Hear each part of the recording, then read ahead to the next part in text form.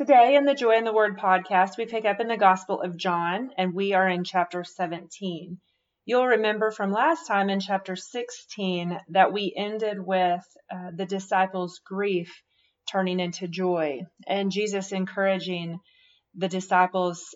And he says, "You believe at last, but a time is coming and has come when you will be scattered, each to his own home. You will leave me alone. Yet I am not alone, for my Father is with me." And he ends by saying, "I have told you these things, so that in me you may have peace. In this world you will have trouble, but take heart. I have overcome the world." And then the next thing that happens in chapter 17 is Jesus prays. Now this chapter is very impactful because it is entirely the words of Jesus. And the first thing that he does is he prays for himself.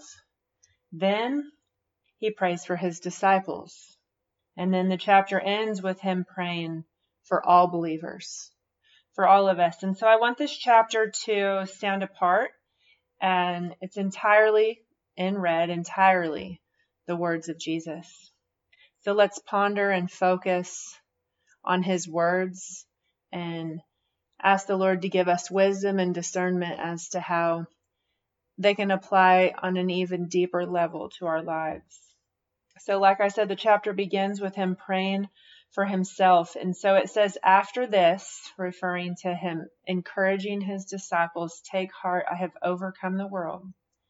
After this, he looks toward heaven and prays, "Father, the time has come. Glorify your Son, that your Son may glorify you. For you granted him authority over all people, that he might give eternal life to all those you have given him. Now this is eternal life, that they may know you, the only true God, and Jesus Christ whom you have sent. I have brought you glory on earth by completing the work you gave me to do. And now, Father, glorify me in your presence with the glory I had with you before the world began." And we know that from John chapter 1. In the beginning was the Word, and the Word was with God, and the Word was God. Then the next thing in this chapter is Jesus prays for his disciples.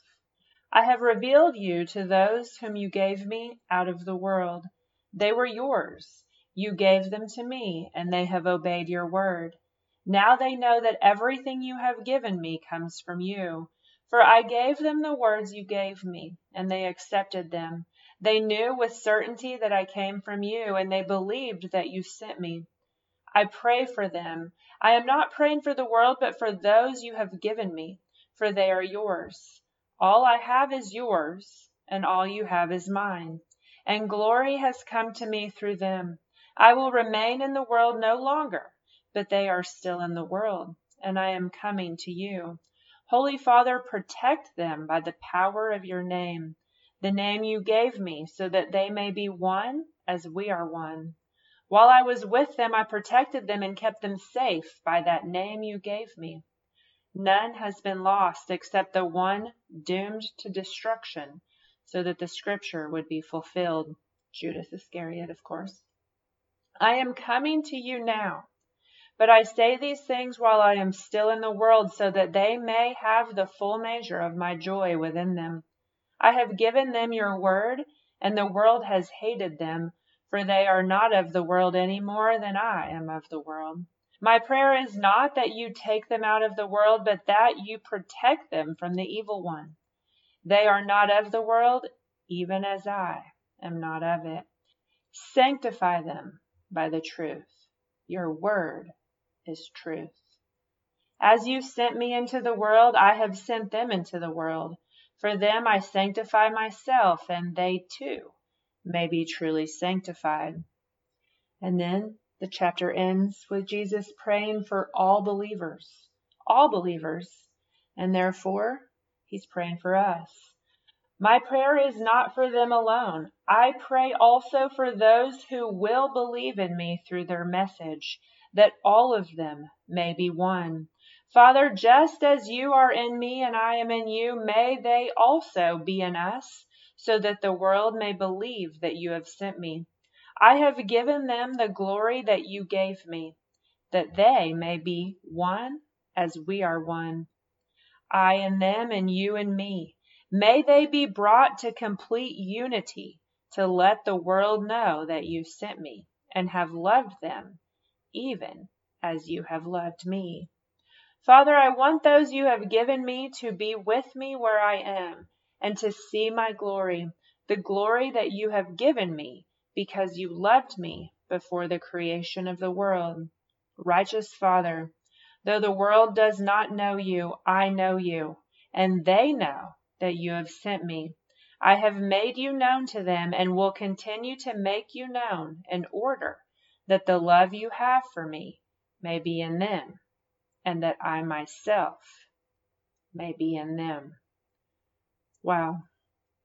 Overwhelming words that Jesus is speaking on our behalf. He says he will continue to make the Father known in order that the love of the Father would be in us and that Jesus himself would be in us. So Lord, I just ask that that be done. And I accept and receive and believe the words that Jesus spoke over all believers on my behalf and on behalf of everyone who hears these words and seeks his truths. In Jesus' name. That ends John chapter 17, and we'll pick up next time in chapter 18.